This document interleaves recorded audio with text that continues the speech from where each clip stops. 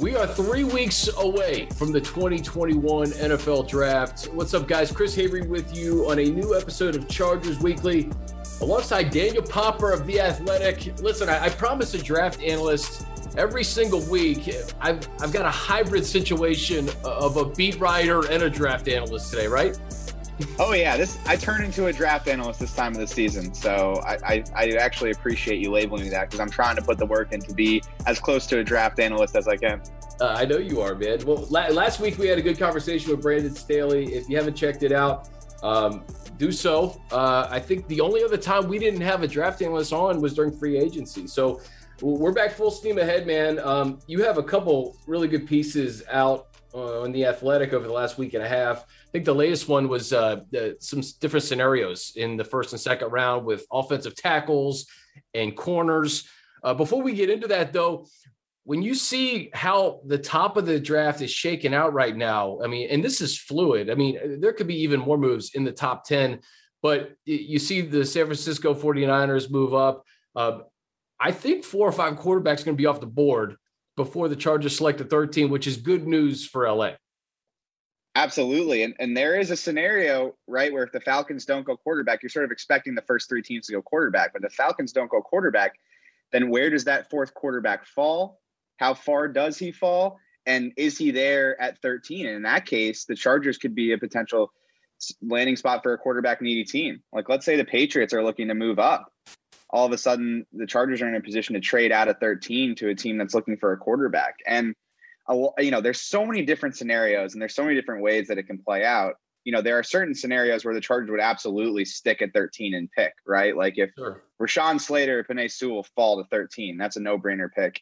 If Patrick Surtain or J.C. Horn is there at 13, considering their need at corner, that would be a no-brainer pick. But if all those players are off the board, right, and the Chargers think they can get a solid corner later in the first round, the likelier option is that they could get a solid offensive tackle later in the first round, trade out to a team that is looking for that quarterback, trade out for a team that's looking for a wide receiver, pick up an offensive tackle or corner later in the first round, then pick up an additional top 100 pick. They already have 4. Adding another one would only allow them to flesh out this roster a little bit more. But they're sitting in a really good spot. There are scenarios where they could get a really good player at 13, and then there are scenarios where they could very easily trade back and pick up additional draft capital. And there are even scenarios where they could trade up just because they have so much draft capital in the top 100 that they could move up if they really like Penei Sewell and he falls out to say 7 with Detroit. That's a possibility where they could trade up. And I don't think it's particularly likely just because the organization covets their draft picks, but it just gives you a sense, everything that I've said over the last 2-3 minutes, all the different scenarios that are at play here. If you're talking about Trevor Lawrence and Zach Wilson, and we're hearing about Mac Jones potentially at 3, Atlanta is that next domino. If a team is in love with Justin Fields or Trey Lance, do they move up? Does Atlanta move out of the top 10? Do you have 4 quarterbacks go with the first 4 picks? And then it becomes very interesting for a team like Cincinnati, who has Kyle Pitts, Ja'Marr Chase, and Penei Sewell all on the board at 5. So I can envision a scenario, like you said, Chargers trade up, they trade back, they stick at 13. It's really going to be just dictated on what happens before them, obviously. And, the Broncos, they get a guy like Kyle Fuller. So you would think that they're out of the cornerback conversation. When does the run on corner start? Do you move up to get a guy like Slater or Sewell? Do you stand? It would be hard for me to envision both of those guys being there at 13, though. I mean, yeah. Especially if we're talking potential franchise left tackles, typically, Pop, they don't get out of the top 5. Right, but the reason you're getting some of this conversation about one of those guys falling to 13 is they're not. I mean, Sewell, in my mind, is a prototypical left tackle, but with Slater, he's kind of more aligned with some of those bigger guards that you've seen, like Ali Marpet of the Buccaneers is a really good physical traits comparison to Rashawn Slater. So a lot of people think that he's a bona fide left tackle and that he's going to slide in there as a day one starter. But there are teams that are going to think, because his arms are a little shorter, because he's a little on the lighter side for a tackle, because his height is a little bit shorter in terms of tackles, that he might be a better fit as a guard. And then once you label a guy as a guard, he's obviously, his positional value is going to be a little bit different. But there'll be enough teams, I think, that view both those guys as legitimate cornerstone left tackles that it's hard to envision them falling to 13. But the interesting thing is, when you look at the board, there aren't a ton of teams right, that are like really looking for a left tackle. I mean, even Cincinnati went out and signed Riley Reef. So they're not necessarily, and after they drafted Jonah Williams in the first round a couple of years ago. So they're not necessarily looking for a left tackle. And when you look at our Bengals writers at The Athletic have written about it, if they draft Penei Sewell, he's not necessarily going to be a left tackle right off the bat. They probably move him to guard initially. So that changes their positional value approach, right? So maybe they are looking more at Jamar Chase. And you keep going down the list. You know, Miami could take a tackle at 6, but would they really trade back up for a tackle, or are they more looking for a wide receiver to help Tua in the passing game? Detroit has a left tackle. Carolina might be looking for a left tackle, probably not. They just pay, they have Moton, the right tackle, Taylor Moton, on a sizable deal with that franchise tag. So maybe them, but Denver's got a left tackle. Garrett Bolton just gave him a huge contract. Dallas has a left tackle and Tyron Smith. The Giants just drafted a left tackle last year. So you go through the list. Philly's the team at 12 that they could be in the market for one. And frankly, Dallas, Tyron Smith he's no spring chicken. Right. But he's young enough where you could kick that can down the road a little bit. And maybe it's not worth it to take a left tackle with your first round pick, considering how valuable those picks are. But, there are two sides to every coin, right? So you can cut it both ways. You could see a scenario where the Cowboys are absolutely not going to take a left tackle, but playing devil's advocate, as you just did, you could obviously think about it. I think the Eagles have way too many needs to go left tackle. I think it's possible, but I think they're wide receiver or cornerback. That's where I think the Eagles are at. But again, like, they could go down that road if that's what they think is necessary. So, is there a scenario where Sewell and Slater get to 13? Yes. Is it likely? Probably not. Yeah. And then that's why you wrote about it too, with the different options. Do you potentially select a tackle in the first round, go corner in the second, or vice versa? We could be looking at a situation where if both of those tackles are off the board, that means J.C. Horn or Patrick Surtain, one of those two is probably likely on the board. And then we're talking about guys like Christian Darrisaw, if you like Darrisaw. Elijah Vera Tucker is another guy who I think Daniel Jeremiah projects as an all-pro guard in the NFL, who got some snaps at left tackle this past year. So that's another guy, a local kid, that could be there. So I agree with you. I think the Chargers, if you do stand pat, you're going to get a really good player. Let's talk about this first-round corner class, because a lot of people think Farley's the best corner, but there's obviously some potential injury issues there. And I don't think he's going to be ready till training camp by all indications. J.C. Horn, man, the more you study this guy and you see what he was able to do in the SEC, he's really intriguing. And then Patrick Surtain too, another guy who I think would look really good in Brandon Staley's defense. Right. When you think about how much success Brandon Staley had last season with the Rams, what did he have? Jalen Ramsey, arguably the best press man corner, arguably the best corner in the league. Michael Davis has a lot of potential, but is his ceiling a dominant number one press man corner? I don't really see that. I think he's a really, really, really, really good number two. I'm not sure if he's a Jalen Ramsey level or in that kind of ballpark of a great, great number one corner. So that could be something that the Chargers are looking for. Especially you look at the depth chart, and that's also a factor in this as well. Chris Harris is going to be 32 in June, and he'll be a free agent after this season. So they need somebody to fill his spot in the depth chart next season, assuming they move on for him. Now, if Chris Harris has a great season, plays 16 games, avoids injuries, all of those things, they could very easily bring him back, and that approach and prognostication for him could change. But if they do decide to move on from Chris Harris, they don't have a ton of depth at corner on this roster, especially someone that can play press man at a high level like Brandon Staley loves out of his corners. So that's certainly a possibility. And that would be where the value and the need align. But there's questions that come out of that, right? You go corner in the first round. What are you going to do at left tackle?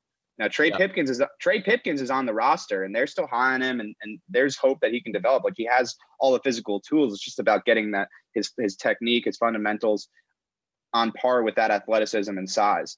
Now, there's certainly a scenario where he takes a huge jump from year 2 to year 3, getting a little more time in the field if offseason workouts are a little bit the same. But what do you do at left tackle if you take a corner in the first round? That's a question. I'm so glad you mentioned Pipkins, though, because this is a guy who I think people are forgetting. Like, he was a 3rd round pick 2 years ago, right? So like he was a developmental guy from jump.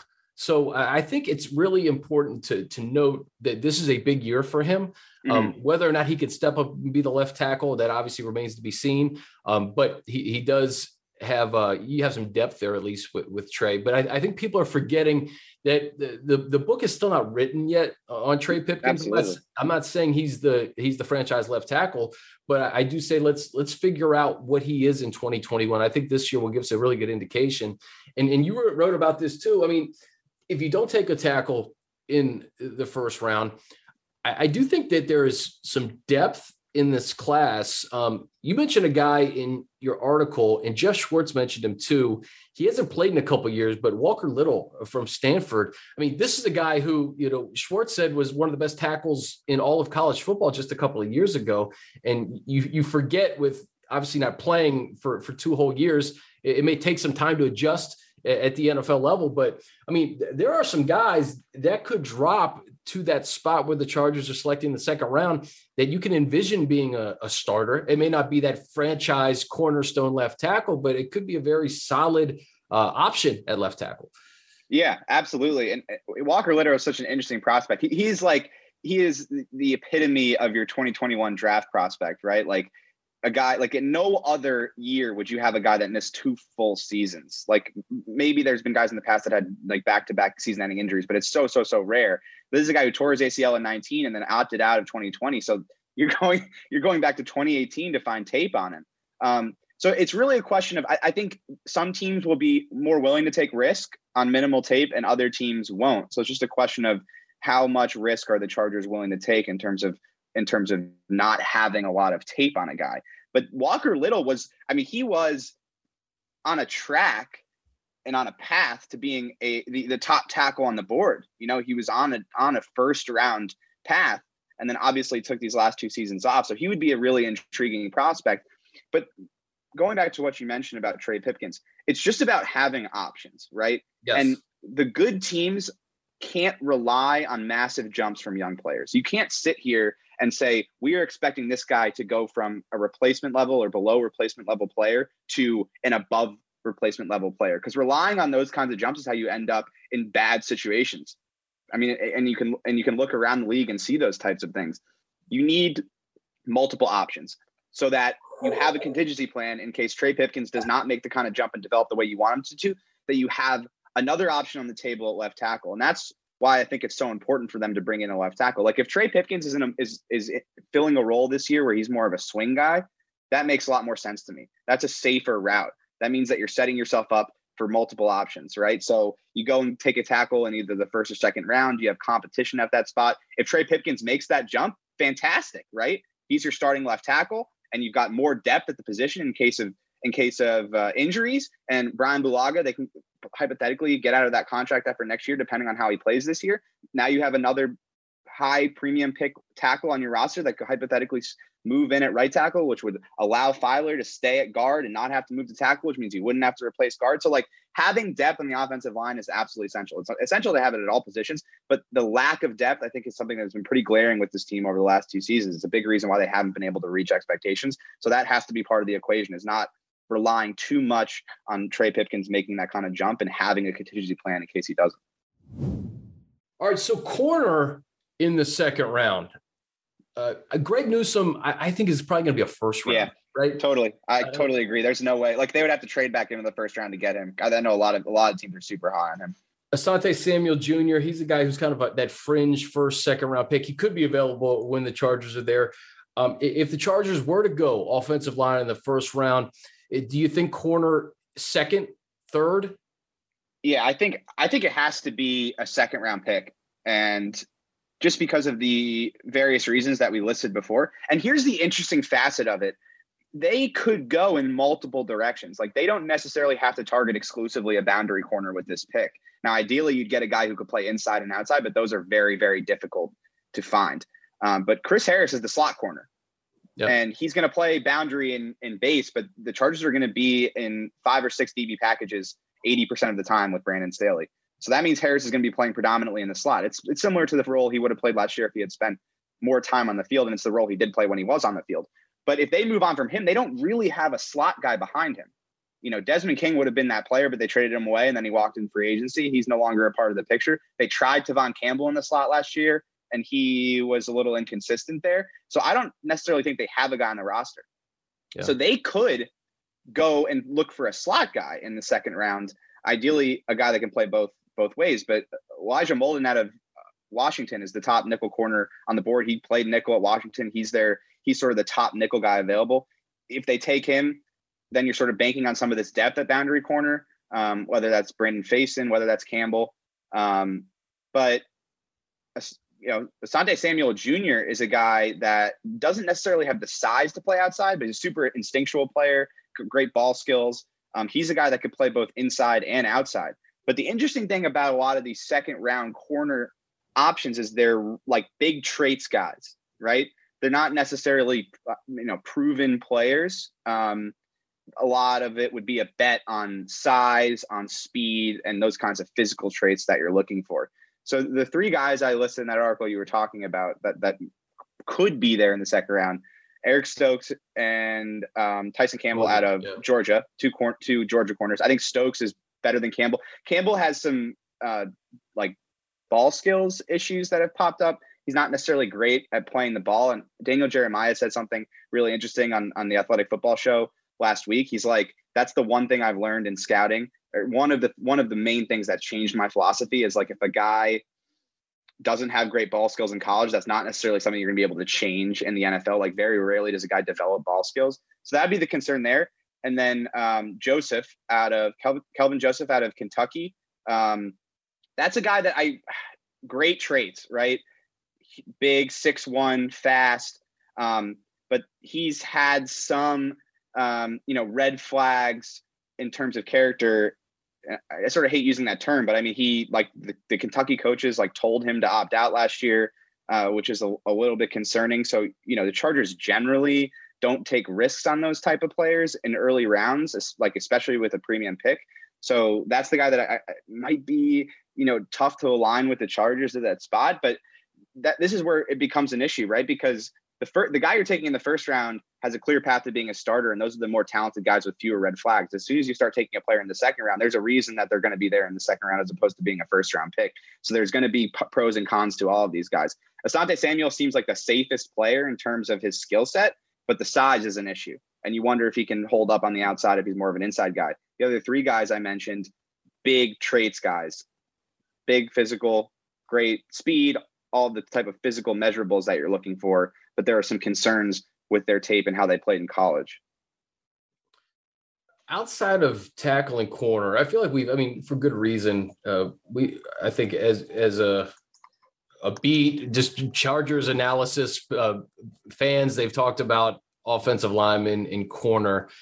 Any other positions that are intriguing to you outside of those two that you think the Chargers could spend, maybe a third, fourth round pick on and potentially be a starter in year two, let's say? I'm looking at tight end too. And after Kyle Pitts, there was a huge gap. But I talked to Jordan Reed, the Draft Network. He mentioned Brevin Jordan from Miami as a pass catching option, and Tremble from Notre Dame, another tight end prospect that he was pretty high on. Any other positions, or is tight end something you're thinking about? Yeah, I got four positions after those two. I think it's tackle and cornerback are the top two needs, and I think it goes tackle then corner, but I could hear an argument that those are sort of interchangeable in the first two.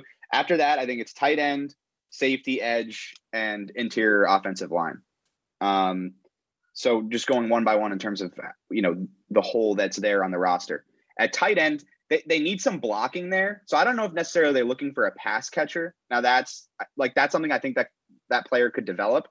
The guy that you mentioned that I think makes a lot of sense is Tommy Tremble, because he's a ready NFL blocker. You watch some of the tape on him, he moves people. Now, he wasn't used much as a passer in the Notre Dame offense, but think about the scenario he would come into with the Chargers. You've got Jared Cook, who's been one of the most consistent pass-catching tight ends in the league over the last decade. And then you've got Donald Parham, who's sort of a rising, really intriguing pass-catching option who needs to develop more as a blocker. And Jared Cook, not necessarily known for his blocking, more of a pass-catching tight end. That's sort of what he's been in his career. He's done it damn well. Yeah. So, you're sort of looking for who can block, who can come in and do what Hunter Henry did in the running game, because that's really what they're missing right now. He's a great run blocker as a tight end, and it's sort of crucial on the edge there, especially when you're running some of that outside zone to have a tight end who can really move people and hold his own in the running game. So that's why Tommy Tremble makes sense to me. He can come in and do what Hunter Henry did as a run blocker pretty much immediately. And that's sort of how you can use him. And then he can learn under Jared Cook for a year and sort of develop as a pass catcher. Now, I think a lot of people look at Tommy Tremble and say, okay, he's got the physical tools to be a good pass catcher. He just wasn't really used in that way at Notre Dame. So maybe they can get more out of him. But that's a guy that's really interesting to me.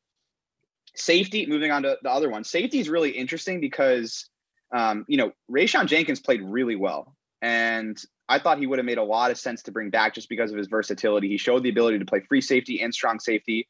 I thought he was better as a free safety, and that's sort of what they're looking for to play alongside Derwin James. We never really got to see him play and start for a full season with Derwin James, which I think is a shame because I think those two guys would have been absolutely outstanding together. They complement each other so well. But now it's sort of moving on to the next era. They let Rayshawn walk. He signed a big contract in Jacksonville. And so now it's Nasir Adderley's turn to step up and take over that free safety role. That was the plan from, I remember DJ specifically said when they drafted Adderley, if you were to build a safety in a lab to pair with Derwin James, Nas Adderley would be that guy. They've played 0 games together. Yeah. So, I thought that they would bring Rayshawn back just because Brandon Staley loves to use 3 safety packages. And with a third safety, if they had Rayshawn and Nasir, for example, they could move Derwin wherever they wanted. And that's sort of what they did with John Johnson last year with the Rams. They played him some at big nickel. They played him some at linebacker. And Derwin could do that exact same thing because he can play all over the field. Then you got 2 quality safeties in the back to sort of man that 2 shell. Now it's like, who's that third safety? So when they go to those packages where they want to move Derwin James around and sort of play him in a rover role and play him at linebacker, who's going to come on and be that third safety? Now, it could be Alohi Gilman. I think they need a little more talent at that spot. So even if they believe in Nasir Adderley and think he's going to take a massive step going into year 3, which is really year 2 because he missed all of his rookie year with that hamstring injury, I think they could use a really talented safety with one of those top 100 picks. I think it would make a lot of sense, regardless of how they feel about Nasir Adderley. I think it would make sense to add some depth at that position. Edge, I think Uchenna Nwosu is poised to be the breakout player on this defense. I mean, you saw what Brandon Staley was able to do with Leonard Floyd. We've seen flashes from Chenna throughout his career. I mean, obviously the play of his career was that sack against the Ravens in the playoffs, but you've seen legitimate pass rushing talent out of him. Now, I think he's going to benefit for playing in a different scheme where he's more of a 3-4 edge rushing outside linebacker as opposed to a defensive end. I think that fits his skill set and body type a little bit more. They signed Kyle Fackrell, who had a 10.5 sack season with the Packers in 18. But I think bringing in another talented edge rusher would make a lot of sense. Maybe with one of those top 100 picks, maybe with a 4th round pick, bringing a guy with a lot of upside, a lot of athleticism, who you don't necessarily need a ton from him because you've got Joey Bosa, you've got Chenna, now you've got Kyle Fackrell, an experienced guy in the rotation, maybe a 4th edge rusher with a lot of upside who can come in and in third down situations and get after the quarterback. I think that makes a lot of sense. And then interior O-line. I mean, Ode Ibushi was a great signing. The value of that signing was outstanding. He's coming off the best season of his career. He was stellar playing left guard and right guard for the Lions last year.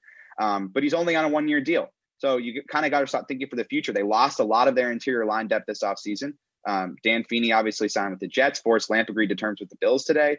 So you're looking, okay, where is their interior line depth? And this is a really deep interior O-line class, especially at guard. And they could find somebody in the 4th round that could come in and be a starter in year 2. The guy I mocked to them in the 4th round is Ben Cleveland out of Georgia. Just a big old guard, nasty. And he could come in and challenge for that right guard starting spot, but at the bare minimum, provide depth and be a starter in year 4. So after those first 2 positions, those are the 4 positions I'm targeting. The positional versatility of a guy like Vera Tucker too, that's interesting to me because if you needed to start him at guard his rookie season, I mean, I think they kind of have their guys for 2021. Yeah. But I don't know. I've seen a lot of these top offensive line prospects. It seems like they can play multiple positions. Does it seem like that to you this year? Because I feel like typically when we go into a draft, there's like these clear cut like left tackles. That's what you are. You're a left tackle. We're seeing a lot of guys like Rashawn Slater, who DJ has as his number 1 left tackle. A lot of people say he can play all 5 positions. It almost kind of reminds me of like Zach Martin when he came out, right? That's exactly who I was going to bring up. I think a lot of the times you have guys that play tackle in college and their size isn't as big of an issue because the talent level isn't as great. When you move up to the NFL, there are certain benchmarks you have to meet in terms of your arm length, 33-inch arms and all this kind of stuff. And if you don't have that, it's hard for you to just be successful as a tackle just because the guys are so big and so strong and so athletic.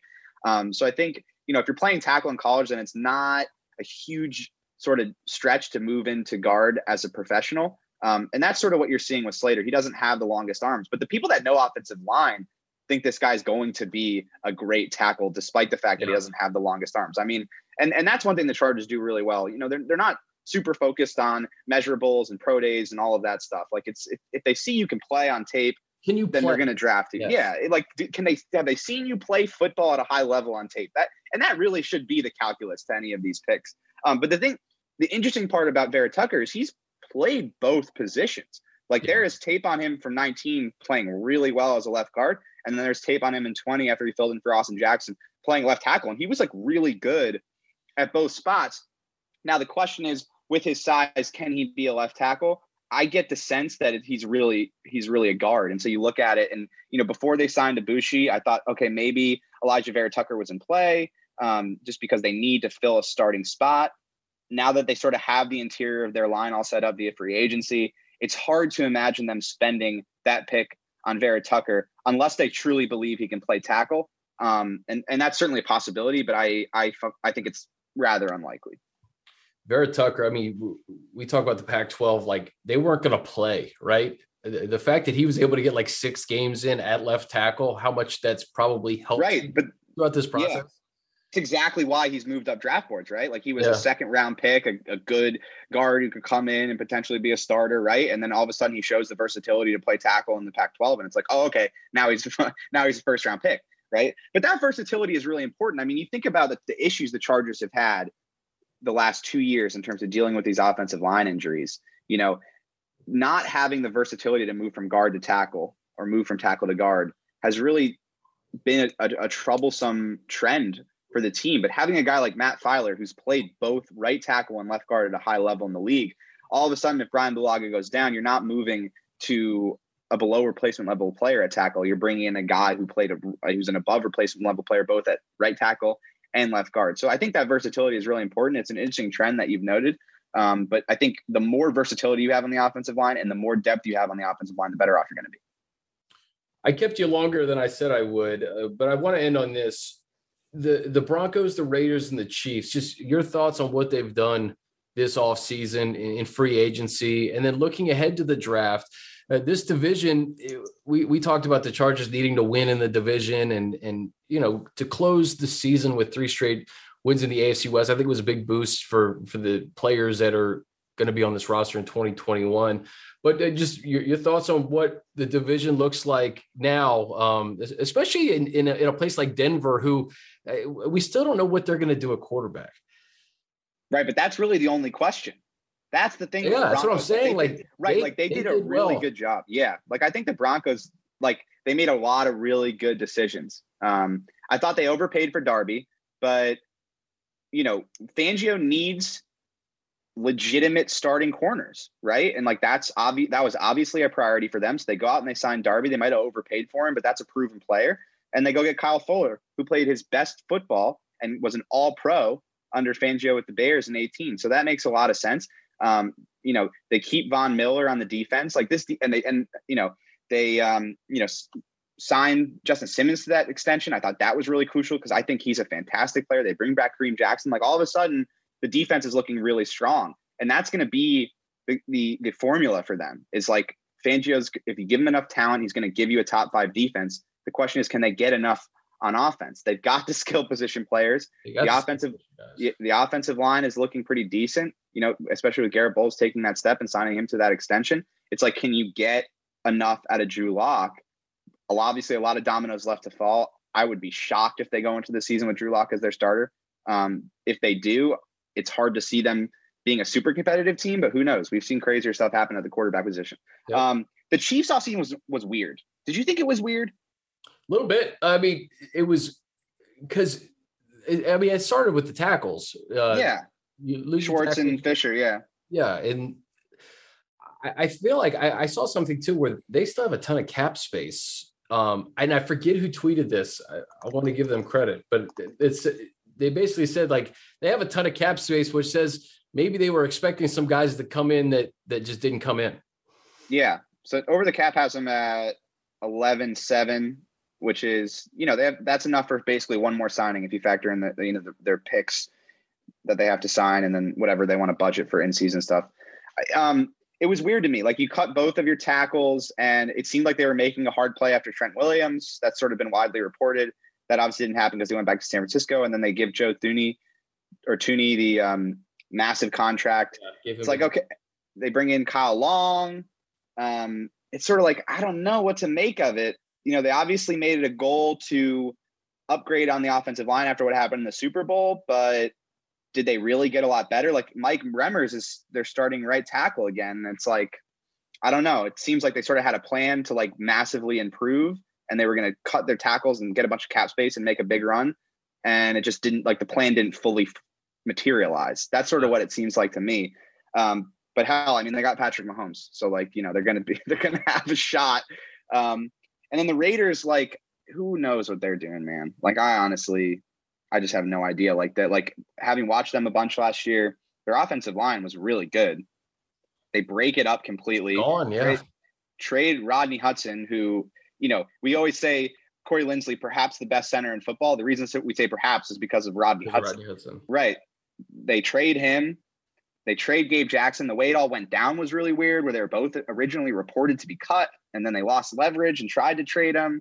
Trent Brown going to the Patriots. Right. They traded Trent Brown. So they basically tore the whole thing down and they're leaning into their young offensive linemen. John Gruden sort of beats to his own drum. So maybe they see something in these younger linemen that the rest of us don't.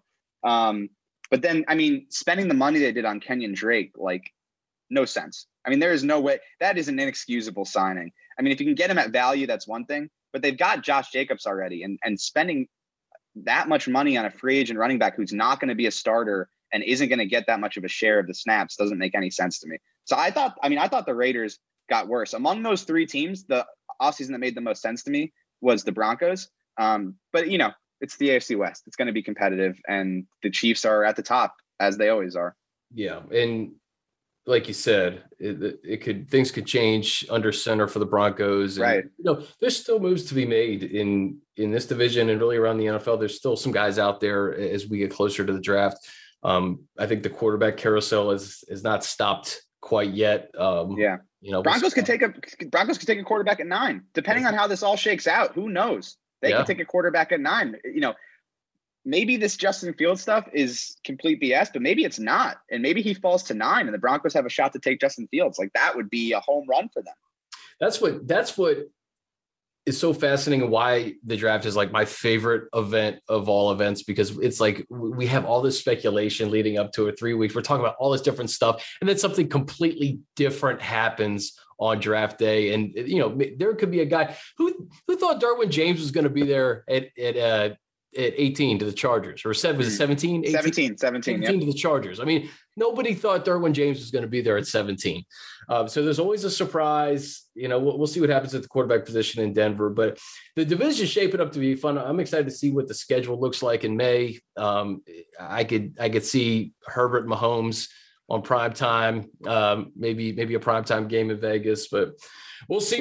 We haven't gotten like a real lead up to a Mahomes Herbert showdown yet, right? No. Because the first one wasn't supposed to happen, and the second one didn't happen. Right. So we haven't gotten like the lead up to a Herbert Mahomes game. So that's gonna be a first this year, which would be exciting. Yeah. I can't wait, man. Yeah. Daniel Popper, The Athletic, always great stuff. Read his stuff, subscribe to The Athletic. Check out this Dane Brugler beast of a draft preview too, man. Dane best around. The best draft preview you can get right there. No question about it. All right, man. What else you got going on? What are you writing about leading up to the draft?